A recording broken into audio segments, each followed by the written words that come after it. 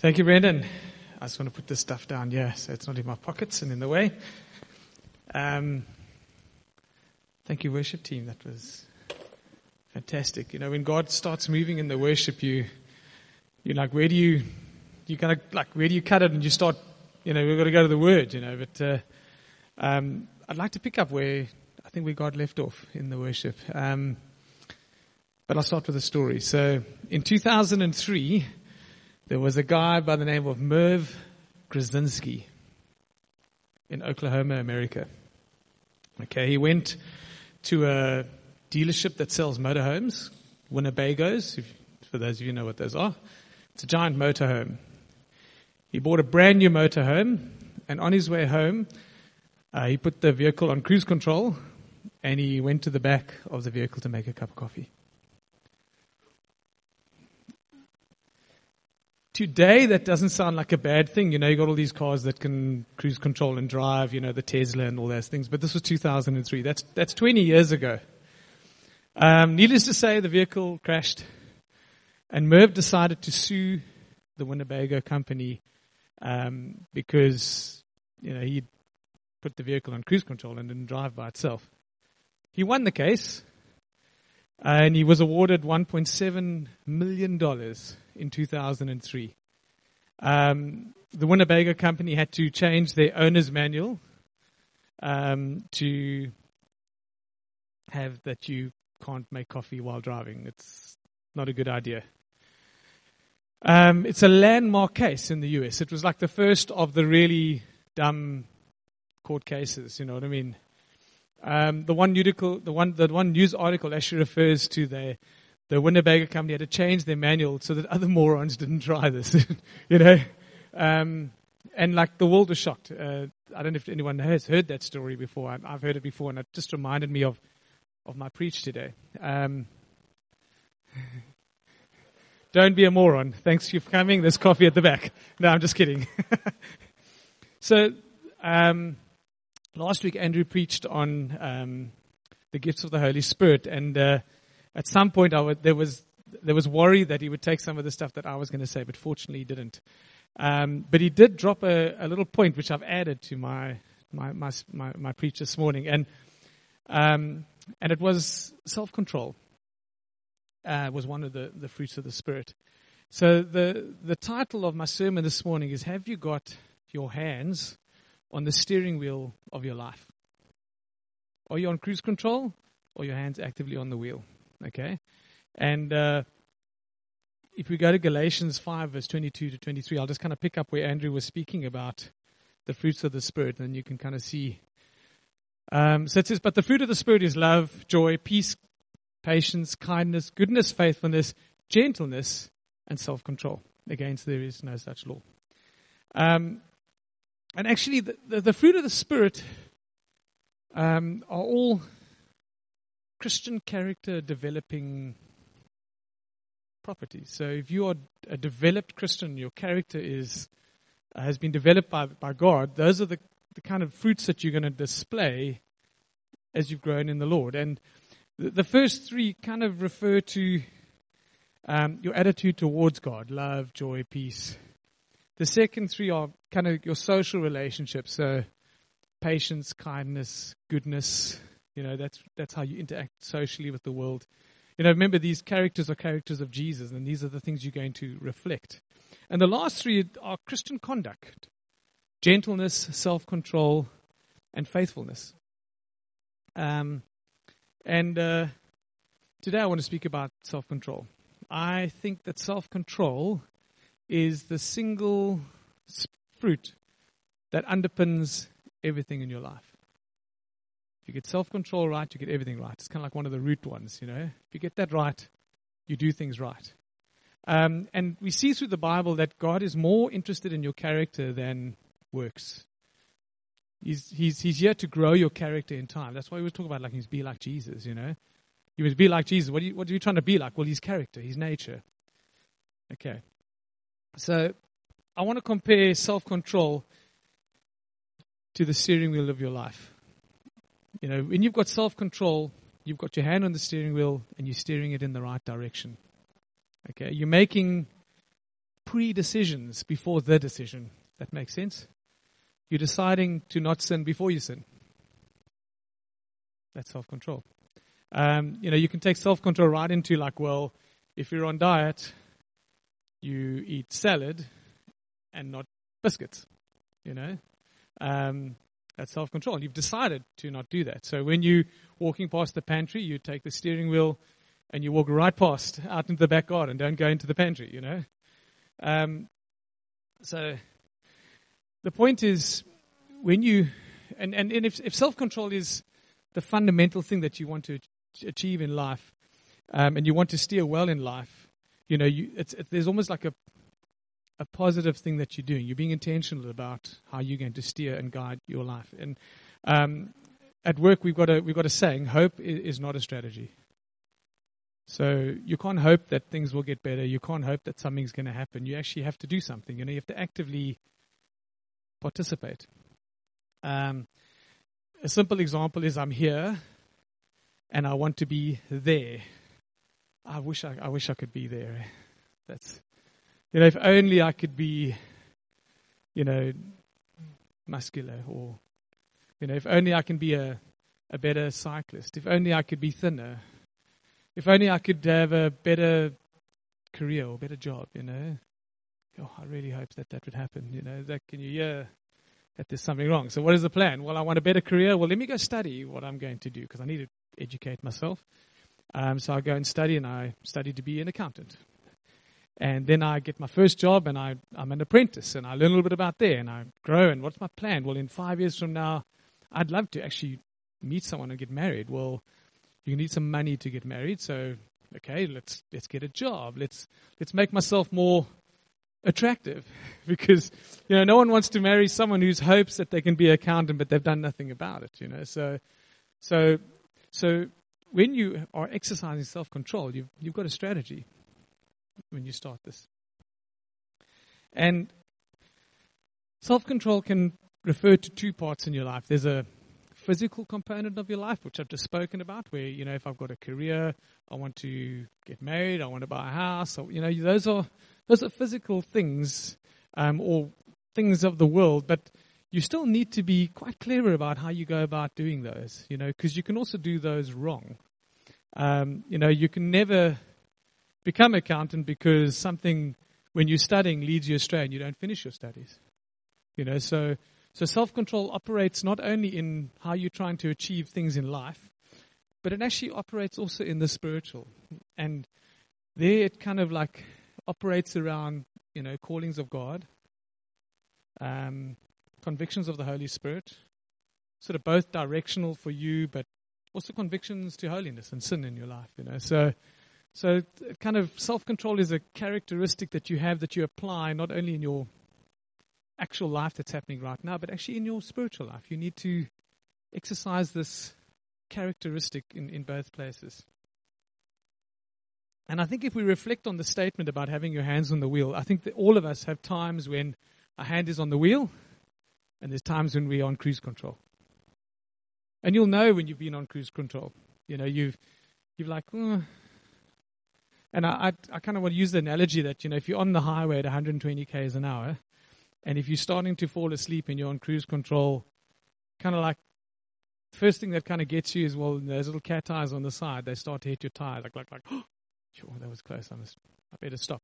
My car's got this thing where you put this lane assist thing on, and if it can pick up a line, so it sees the yellow line, and the steering wheel actually vibrates a little bit. That's like a first warning for you, like the steering wheel's vibrating. I'm on cruise control. Yeah, I better just get myself back in the middle of the lane. Sometimes you can go beyond the line, and then it gets a little rougher. You've got one wheel off the road. Then you don't need the special tools. The wheel's literally vibrating because it's off the road. And sometimes you wake up and you're not on the road. Like the road is just not in front of you. It's like, you've got street signs, you've got fences, you've got cows, you've got things that are coming at you at 120 kilometers an hour. If you'd exercise self-control, you're not in the damage control place anymore.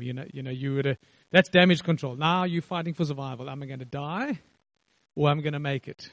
When you're off the road, so you see how self-control kind of like gives you early warnings. Oh, hold on, I better stay in the middle of the road. So the point is, when you don't listen to the first parts of self-control, it starts with little things. So I remember when Cindy and I were raising our boys, and they were exceptionally good boys. It's just good parenting. I remember us going somewhere, and then our kids were naughty.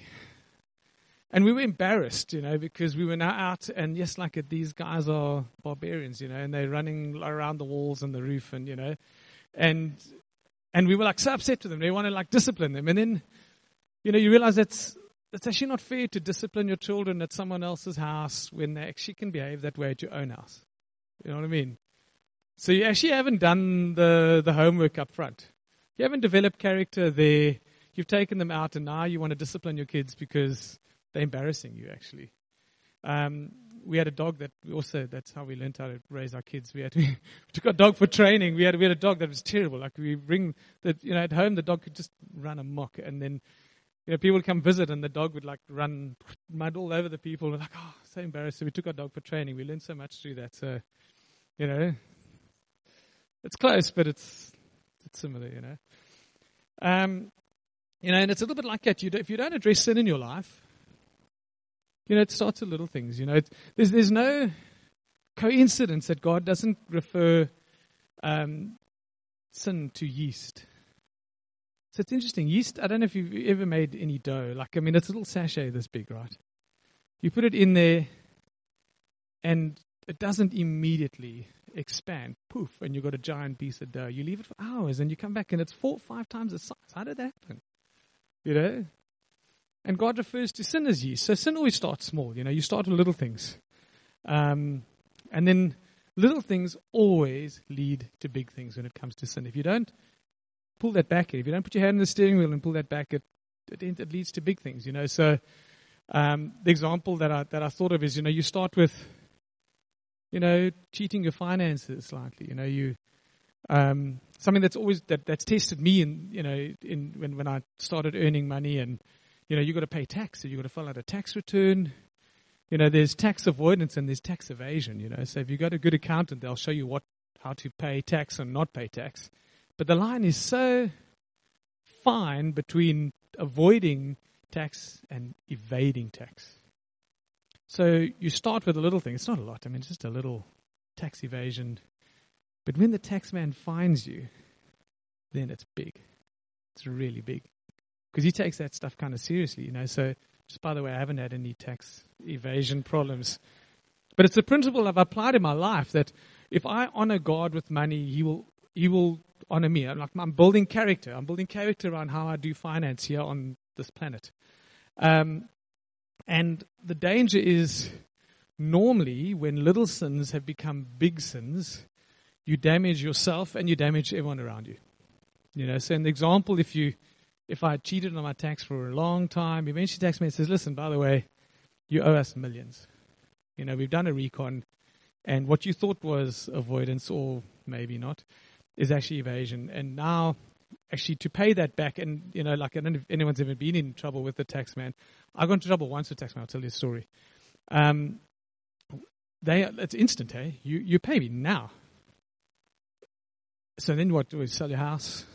Families on the street? It can be huge, I'm using the example. The example I want to use is we had a friend, and we knew an estate agent in Langebaan, and we recommended this friend to actually buy a property. So the agent said that they pay Cindy a finder's commission, $200 or something. 2,000? What? No, I'm just kidding. So it was 2,000, and they paid it to Cindy. But the thing is, Cindy and I have a joint account. So Cindy gave them the bank details, and they paid her the finance thing. And then they, 5-10 years later, I get a phone call from SARS, and actually hey, what is this amount? I don't remember the amount. And I remember the gravity of like, man, I'm in so much trouble here. This is big. I'm in big trouble here. And it was, they somehow figured out, they did an audit of this estate agency in Langebaan, and they were like, okay, it went into my account. Why didn't I declare that income for 2,000 Rand? And then you realize, how serious this can be. So, sin progresses. It's like yeast. It's there. It's warm. And Cindy was giving me, I was running stuff by Cindy this morning. Yeast is interesting. You can slow yeast down, or you can speed yeast up. Even if you put it in the fridge, it doesn't expand as much because it's cold, but it's still expanding. It's still there. You can't stop yeast from growing. So you can't stop sin from growing. So the point is, you've got to avoid that sin. I'm at that place now where I'm so far into my notes that I can't remember where to pick it up from now.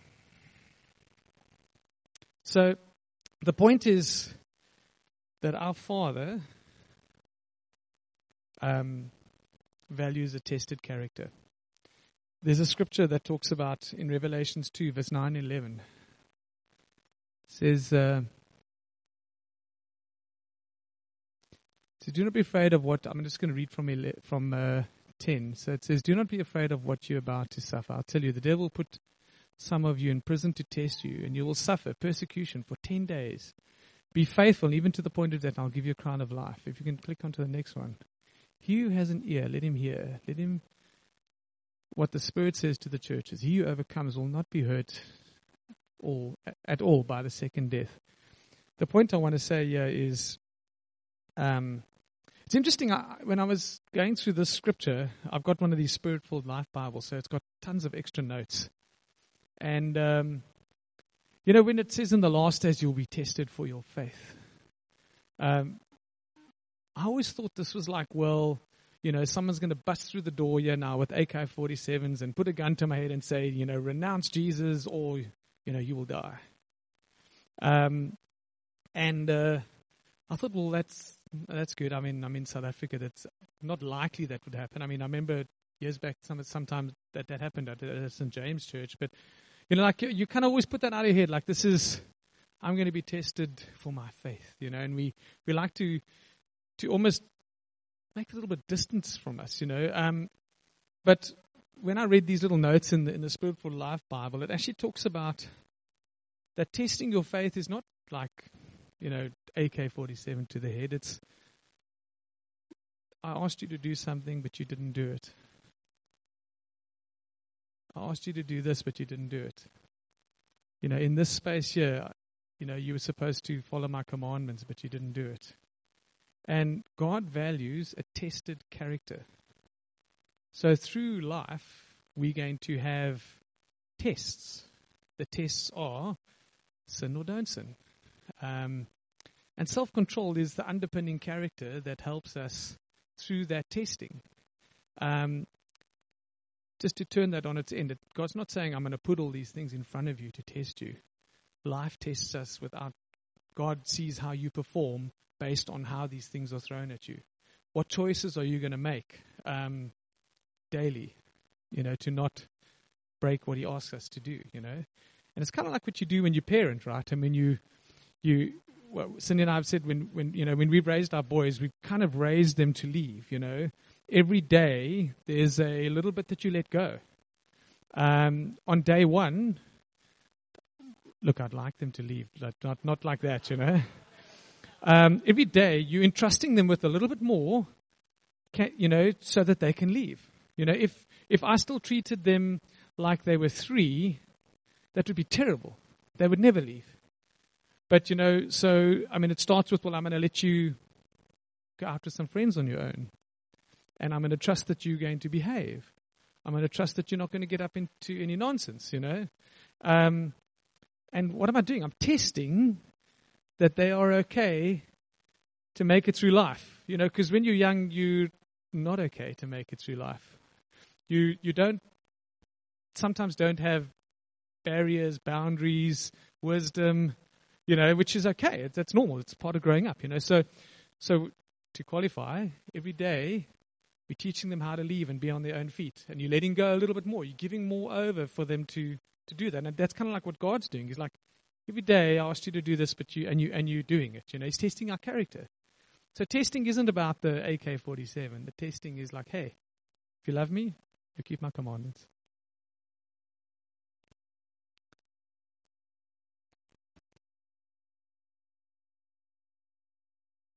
I have skipped a few points. So maybe we jump back to, have you ever thought of who's in the car with you? So you're doing 120 k's an hour, your hand's off the wheel, you've fallen asleep. The fallout, if you don't exercise self-control, is damage to people around you. I mean, there's terrible stories of people who've had accidents and lost other people in the car and they've made it. Imagine the guilt of that.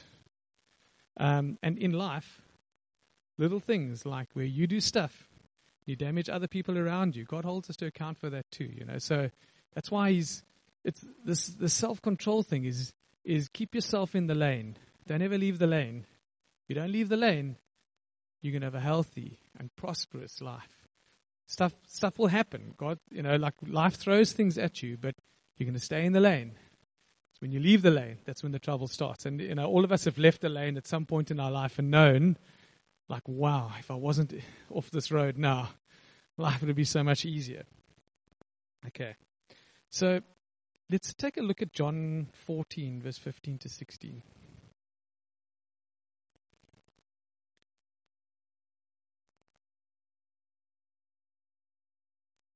Maybe just one more point before I go there, but you can keep that up, is, when we've got someone else in the vehicle with us, you may not realize it now, and I think the point I was trying to make is that actually there's always someone else in the vehicle with you in your life.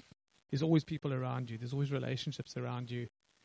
And, you can be very, very selfish if you think that there aren't people around you that you're going to damage and hurt if you don't keep yourself in the lane.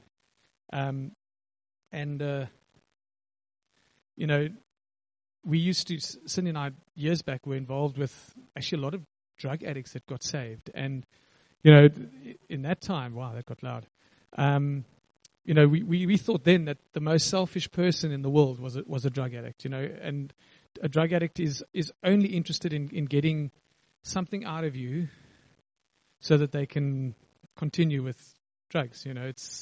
It's because the addiction is so strong that, I need money, I need something out of you so that I can just get to my next space, and there's so much in that, that I can take things from other people just so that I can exist and live, and that was, when we were involved with these drug addicts, it was 15, 20 years ago, and it was a horrible time to see someone that dependent on something, but it also was a terrible time because you never really trusted that person ever. You couldn't trust the person. And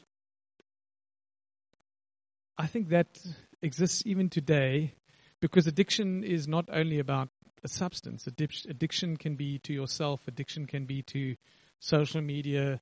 Addiction is something that kind of almost makes you self-centered on anything, And I think if you think of where our society is going today, I mean, everyone is almost a little bit self-centered. If you just need to go on to like Melkbosstrand to see raw human behavior.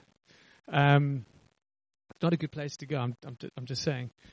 But the point here is we are actually living in a self-generation, and if we develop self-control and develop the characteristics of self-control, it's counter to, I'm going to not do this because I will impact others around me.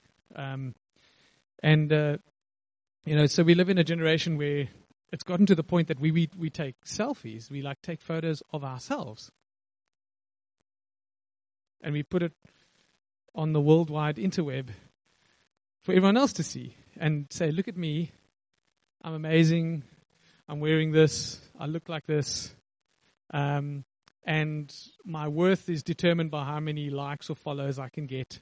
Can you see the culture is just so different to what God talks about humility, people have self-help magazine, self-help books, I can do this without anyone else. I can do this without God. Self-health. I'm not going to listen to any other advice. I will, do this myself. Self-wealth.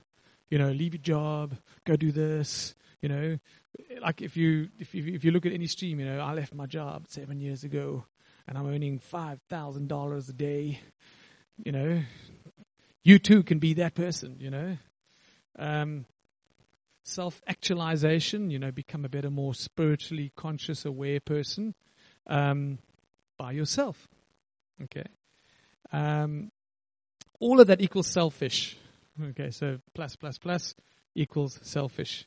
And that's not what God didn't design us that way. Okay. He said have self-control. Remember I spoke about those 3 social skills, that character. So God designed us actually originally to be theocratic. I don't know if anyone's heard that word before. In other words, theocratic, you get democratic, you get autocratic, and you get theocratic. In other words, God's in charge. And then the Israelites, as you know, said, no, this doesn't quite work for us. We need a king.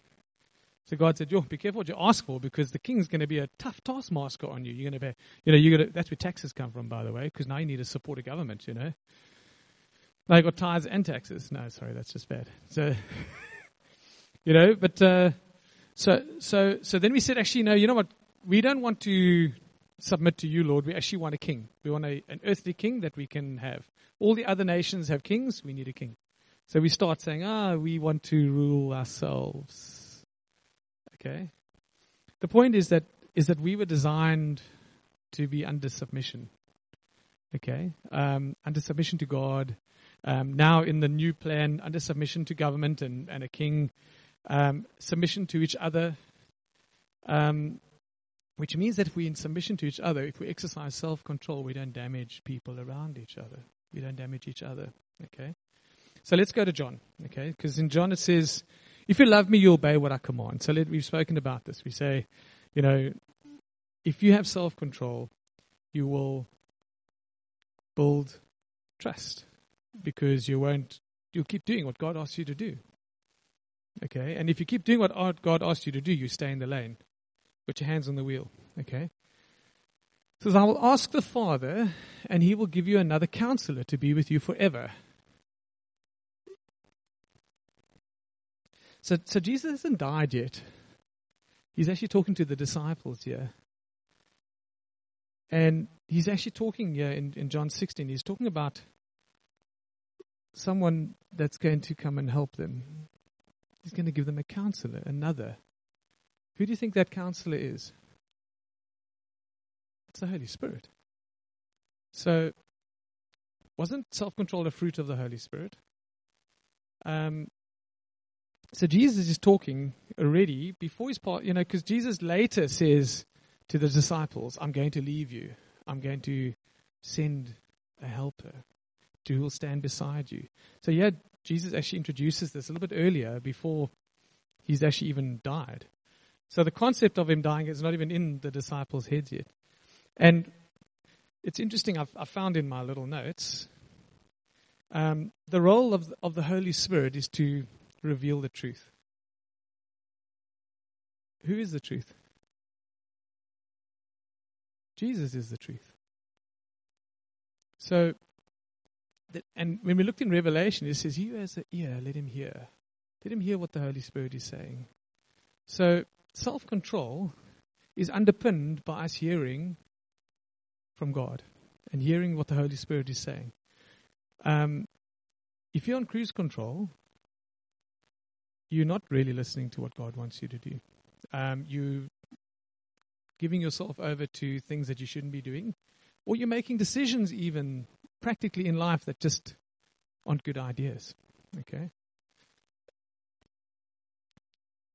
What's interesting is when I read this, it says that this counselor will be beside us forever. And he actually says in verse 18, he says, I will not leave you orphans. So actually Jesus remains behind with us in the form of the Holy Spirit. So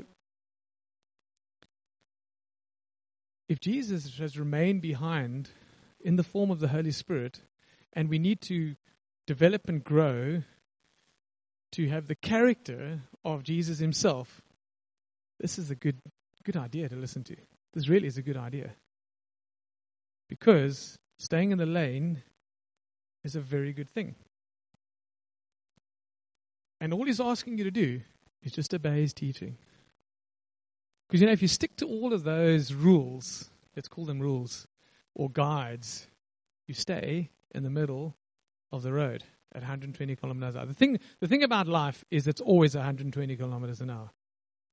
You're always going at 120 kilometers an hour. You can choose to drive the car and steer it, or you can go off the road. It never stops. We'll leave here and something different will happen. And if you're not in the middle of the road, you're going to be in trouble. So,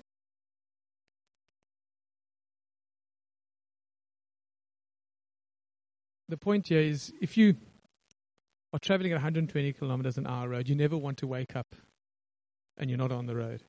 That's damage control. Okay, so it's very important that we actually exercise this thing of self-control.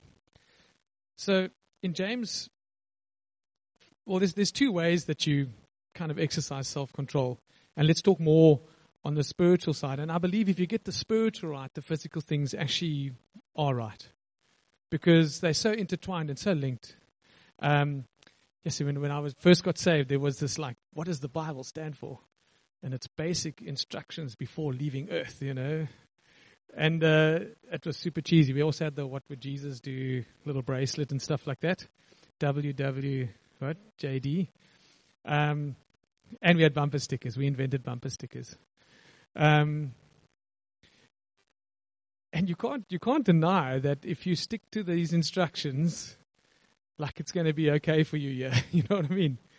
People who don't stick to these instructions end up off the road and back here. You know what I mean? So it's a circle. If you leave the road, you come back here. So he refers to two things in the Bible. He refers to resisting temptation. And I think this is where self-control really plays its part, because resisting temptation is the part where you are actually kind of thinking this thing out in your head, right? The Holy Spirit is speaking to you and saying that you shouldn't do that. The Comforter's here. He's with us forever. You shouldn't be doing that. And this is where you are making that decision. Am I going to do this or not do this? And actually, if you think about it, it's quite black and white. Just don't do it. But yet we're here, sinners. So in James 4, let's look at James 4, verse 4 to 8. And I think self-control actually has to draw a really solid line for you to understand what's on the right side of the line and what's on the wrong side of the line. So in James 4, it says, "You adulterous people, you don't know what friendship with the world is." Sorry, let me start that again. "You adulterous people, don't you know that friendship with the world is hatred towards God? Anyone who chooses to be a friend of the world becomes an enemy of God." Okay, I'm just going to stop there. So there are things in the world that you can't go to. You can't have one foot kind of half in on something and another foot kind of in church. That is hand off the wheel stuff. By this stage, you can hear the cat eyes. Cluck, cluck, cluck, cluck, they're going. Because you've got one foot there. And God's self-control says, actually, I'm going to stay this side of the line. Because that side of the line is the start of, avoiding cows on the side of the road. And it's interesting. I'll give an example. There's varying versions of this. But my dad, before he got saved, was an alcoholic. And when he got saved, he was instantly, I want to say healed, but freed of alcoholism. But his line for him was never, ever have another drink again. Never, ever have another drink again. because of where he came from. So for that reason, Cindy and I don't drink. I've tasted alcohol. I've got a line. I'll taste it. Wine is healthy for you. Take some for your stomach. So is water. Jesus turned water into wine. Yes, For me, drinking as an example, as a Christian, is okay. The Bible doesn't say anything wrong about it. But where's the line? 1, 2, 3, 4. Cat eyes. Cows. You know what I mean? And, I've never heard anyone say, yes, I had 12 beers and it was amazing last night. There's always drama. There's always damage around you, sometimes to yourself, sometimes to others. So in that respect, the self-control example says, hey man, it's not wrong to drink, but I have this much. And there's the line. Self-control. Super easy. Why? Cat eyes, cows. That's all you're going to remember after that. So that's an illustration of where your foot is in the world. Okay, so take anything and use that analogy. Anything. Let's think of another one. This kind of like, it could be like a teaching, a belief. It's like, and you start saying, well, it's not quite what the Bible says, but the Bible was written, like thousands of years ago. And you know what? The world's moved on a little bit. So maybe that's just a little bit old-fashioned, and this is actually okay. And you can hear the cat eyes, I think use the model because everyone has their own version. I mean, the version of my dad is there's a solid line. No, but I mean, my dad he wouldn't have something if it had been cooked with alcohol, and that's where his line was. Other people are like, are you nuts? You are super, super religious. But he'd drawn a line for himself. And I think everyone has to draw their line because you know where you're at, Some stuff is across the line before you even start. So in the example of resisting temptation, for me, there's resisting temptation, there's fleeing temptation. Resisting temptation is just correct. Fleeing temptation is take the next lane. This one's going in the wrong direction completely. And for the first time, I actually spotted something which I'd never seen before. So just back to before I move to the fleeing temptation. So resisting temptation in James 4, if you just click one on for me. There we go. So 7. Let's just finish up on resisting temptation. It says, submit yourselves then to God, resist the devil, and he will flee from you. So when you are auto-correcting and you're fixing yourself, you're resisting that temptation, and you've drawn your line. Self-control is there, and you are moving on. The devil moves on, and that can be in beliefs, your lifestyle, friends. Who's ever heard, "Show me your friends, I'll show you your future"? That's a line, eh? That's another line. So I'm friends with Chart, and Chart is super dodgy. I can use Chart because he's not dodgy, and he's in our house most weeks. Chart's super dodgy, eh? He's got a different belief system to me. He's not a Christian. I'm trying to get him to church. He's trying to get me to the bar or a Joel or something, Little leaven always makes the whole batch of dough rise. Okay, I'm running out of words there. My one foot is on this side of the line. The cat eyes are going. I'm with Chart, and I'm flirting with the fact that Chart's let's just go have one beer there, and then I'm there, and then both feet on the other side of the line, and then it's the 7 beer story with the cows coming at you. You know what I mean? So that friends is important. Friends also like, why do you serve God? I mean, that's just such a bizarre concept. Like I don't believe in Jesus. That's a line. That's your self-control line. You know what I mean? Okay. The next one. Even partners, when you're choosing partners. If you can't flirt to convert. So that's another one from the 90s. You know what I mean? I'll get them to church, they'll get saved, and then we'll get married. And then God has chosen that person for me, you know. I was very fortunate. Cindy and I were in the same church. And I found a wife that was godly. You know, that was my goal. I was in high school when I met Cindy. And I said to God when I was 16, you know, Lord, my girlfriend that I had, I want to marry. She must be godly, and that's who I'm going to marry. So Cindy and I, we met in high school. Actually at school since grade 2 together. She didn't notice me until I was playing in the first team rugby in Popular. So she had standards, and she was very, very fussy. And shallow. No, I'm just kidding. But Cindy and I started going out in matric, and I said, God, I want a godly woman, and that's who I found was Cindy. You know, it's important when you choose that. Remember, sometimes we make that so important to us that we're willing to cross the line to go and grab someone in the lane where the cows are coming at us, and we're going to hold them back to get saved. You know. There's cars coming at you at 100 kilometers an hour. That's a bad idea. Wait for them to come to this side of the line and then date them. You know what I mean? So the next one was, and it kind of refers to fleeing from temptation.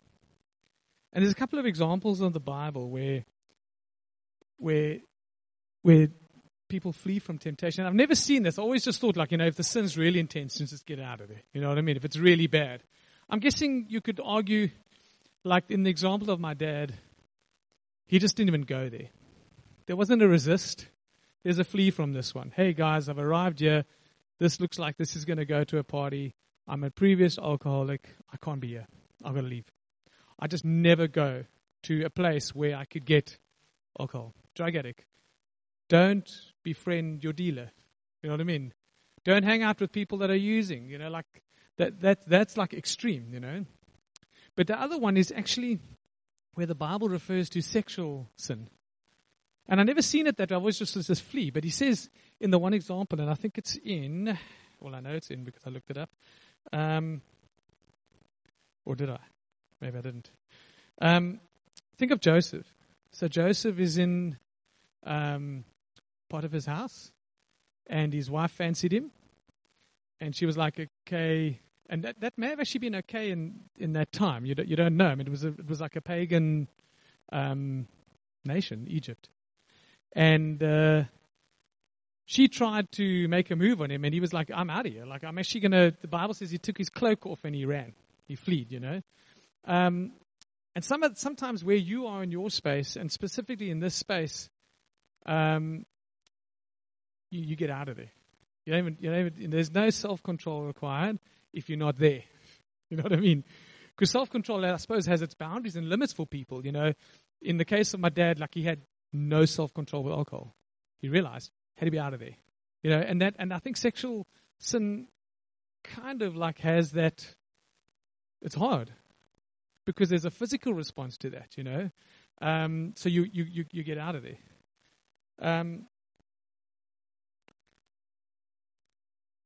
I've used those two examples. So, and it's interesting when he refers to sexual sin, he refers that it is a sin against the body. You know, so, and he also says that in the same scripture he talks about your body being a temple of the Holy Spirit. You've been saved, you've been made holy, and you're defiling your body in this space. You know, and that was the first time I kind of saw that. Wow, that he takes that a little bit more seriously. I mean, all sin is sin, but this one's quite serious. But I don't think you're in more trouble if you do a small sin or this big sin. You're in trouble.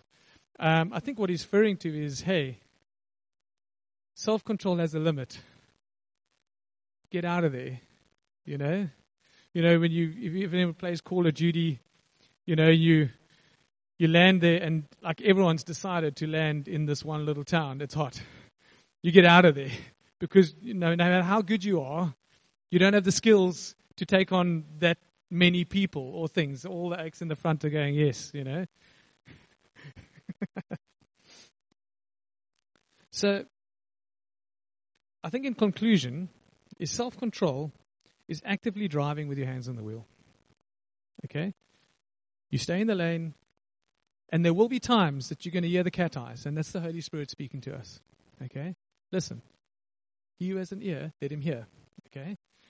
Don't go to where the cows are coming you at 120 kilometers an hour. And the reason why we are developing self-control is Christian character, and we're being tested. God's getting us into life, and we're getting tested on how we handle that. What's the reward for being tested? Well, the reward is you live a life that has less chaos and drama in it. God speaks to you more and more, and things that are important to you, that you value now because you have this character, like a calling of God, like a happy marriage, like a successful career or something in life, just goes a little smoother because you've actually kind of kept it sane, And everyone has a friend that hasn't. And you look at them like, if only they could just meet Jesus and just get a little bit of calmness in their life, So we choose the lane, by the way. So, and when we get control over the sin, it underpins a lifestyle of holiness, and that's ultimately what we're trying to get to, right? That's what He's called us to. You get born again, you change your ways, you turn 180 degrees from the things that you were doing, and you do your best to do the things that He wants you to do, and basic instructions before you leave earth, right? So, keeping on the highway avoids a sin. Self-control makes us pause. Wait a minute. Is that cat eyes that I hear? You've got to slow down. You've got to slow life down. Going to move at 120 k's an hour. Your first warning is the cat eyes. It allows us to listen. What are those cat eyes? Jesus, is this the right thing for me to be doing? Sometimes it's obvious, sometimes it's not. Listen. Sounds like a touch, pause, engage for those who enjoy rugby. Pause, listen. Who has an ear, let him hear. Consider. Now that I've heard, okay, my foot's across the line. This morning, there were people that came up that, and I'm not judging anyone, but you realize that your foot was across the line in something. That's what the Holy Spirit did. Convicted something and said, hey, I need to change. I need to be this side of the line. Well done. That was really good. And action. So now that you've considered, now you take action. Remember the yellow line and the cat eyes. You never want to be that side of the line. And then life is actually quite easy if you just stay on this side of the line. So, what is our action this morning? And I think we started some action that I was quite excited, because if God started doing something already, you're kind of in that space where people are responding and hearing God already. Amazing. So give yourself a hand. You listened to the Holy Spirit this morning. I don't mean to give yourself a hand. So the question is, you're going to be in a couple of places this morning, and that the challenge, I've just created a lovely analogy for it, but the challenge that happened this morning for some people, this is the analogy in play to what happened this morning. So you're going to be in a couple of places. You're on the highway, 120 k's an hour, straight down the center, you're fine. Okay? You've learned a lot this morning and you realize, hey, I need to stay on the highway. That's a good idea. Or you're in the yellow lines. You can start hear some stuff. I mean, you've driven, you hear that yellow line. Eh? Did you know that cat eyes were designed to make your tires make a noise so that you stay in the middle of the road if you fall asleep? Did you know that? There's a design that makes more noise. Remember when they started, they used to be smooth and round? And now they're terrible. They could take out a bicycle tire. They're super sharp. They're designed to make a noise in real life. So that's even a better analogy now. Or the third one, you out of control. You're dodging cows, eh? You know what I mean? I don't know if you've ever seen someone go off the road. Once you're off the road, there's zero attraction. Cars going sideways. You turn too fast because, you can't even self-right quickly. It's like, hey, go slowly because I'm going to roll this thing, Or maybe it's more subtle for you. You've taken your hands off, So, you're making coffee in the back like Merv. You know what I mean? I haven't taken this thing too seriously, and I'm just kind of cruising. The thing about the Winnebago is, if it was sudden, Merv would have gone like, hands, oh, let me chill. That was a bad idea. That Winnebago actually tracked quite nicely on that road because he got to the back to make coffee. You know what I mean? So he had some time. That thing was just cruising. Maybe the road was straight and it slowly started to drift. You know, like yeast. It slowly starts, you know. So if you're not, oops, that was close. So, you know, the fourth one is it could be just quite subtle. You know, you just actually haven't decided to put your hand on the wheel. You know, and then every now and then you're like, oh, that was a cow.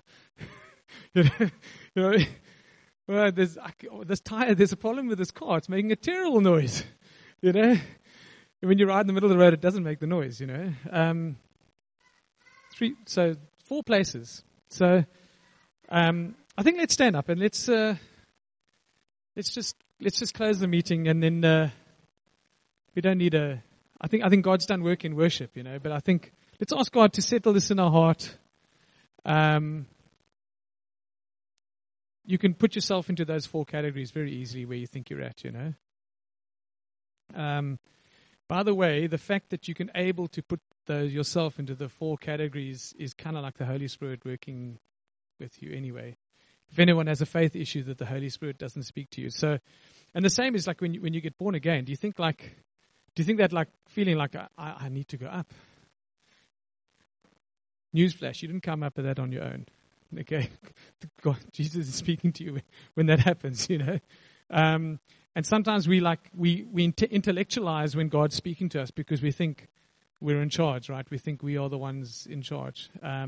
Jesus is in charge. And the easiest place to listen to the Holy Spirit and Jesus is when you have that thought, don't doubt it, go with it. You can't mess that up normally. I've never seen anyone mess up a salvation, you know what I mean? I've never seen anyone mess up a call to the front, you know, like, oh, I shouldn't have gone up, it wasn't for me this morning, you know. You know, God, you know, that's Jesus speaking to you. If you ever doubt that the Holy Spirit doesn't really convict you of things. So you're in 1, 2, 3, 4 categories. You know where that's at. There's no one in here that isn't in a different category, by the way. So I'm very clever from the speaker to make sure that you're all in the category. God's dealt with us this morning in worship already. But I think let's pray. And I think if there's anyone that really feels like, man, I actually should have. You know, there were people in the front. I know now that God was speaking to me. Maybe I should come to the front again, or at least come to the front. While I'm praying now, just come to the front. We'll grab some people to pray for you. Not a biggie. Eh? Everyone leaves the lane sometime, you know. So let's pray. And so, Lord, we just thank you that you love us. You want us to be more like you. You love us like your children. You recognize that we don't always get it right. You know that our hearts are evil, and the only way to you is through you. And Jesus, this morning we recognize the same. We haven't got it all right. We don't get self-control right. We don't get our character right. We mess things up. But Lord, we know that you're faithful and you're gracious to forgive us for things that we do. As long as we come before you and say we're sorry, Lord. And this morning we, across the room, have various versions of where we've not done things to how you want to, Lord. Your word says you love me, you obey your commandments. Lord, we want to tell you that we do love you. And we want to obey your commandments. And we want to just honor you in our lives and our character and our nature. And this morning we just ask that as we come before you, we say, Lord, we're sorry for where we have not exercised self-control. And we have let sin overcome us, Lord. We're sorry for that, Lord. And Lord, we just ask that you'd forgive us. And that you would implant in us that voice, that imprint that voice, Lord, that we don't doubt that we're not hearing you, that we hear you all the time and we respond. Because it's good for us. It's very, very good for us if we listen to you. I just ask this in Jesus' name. Amen.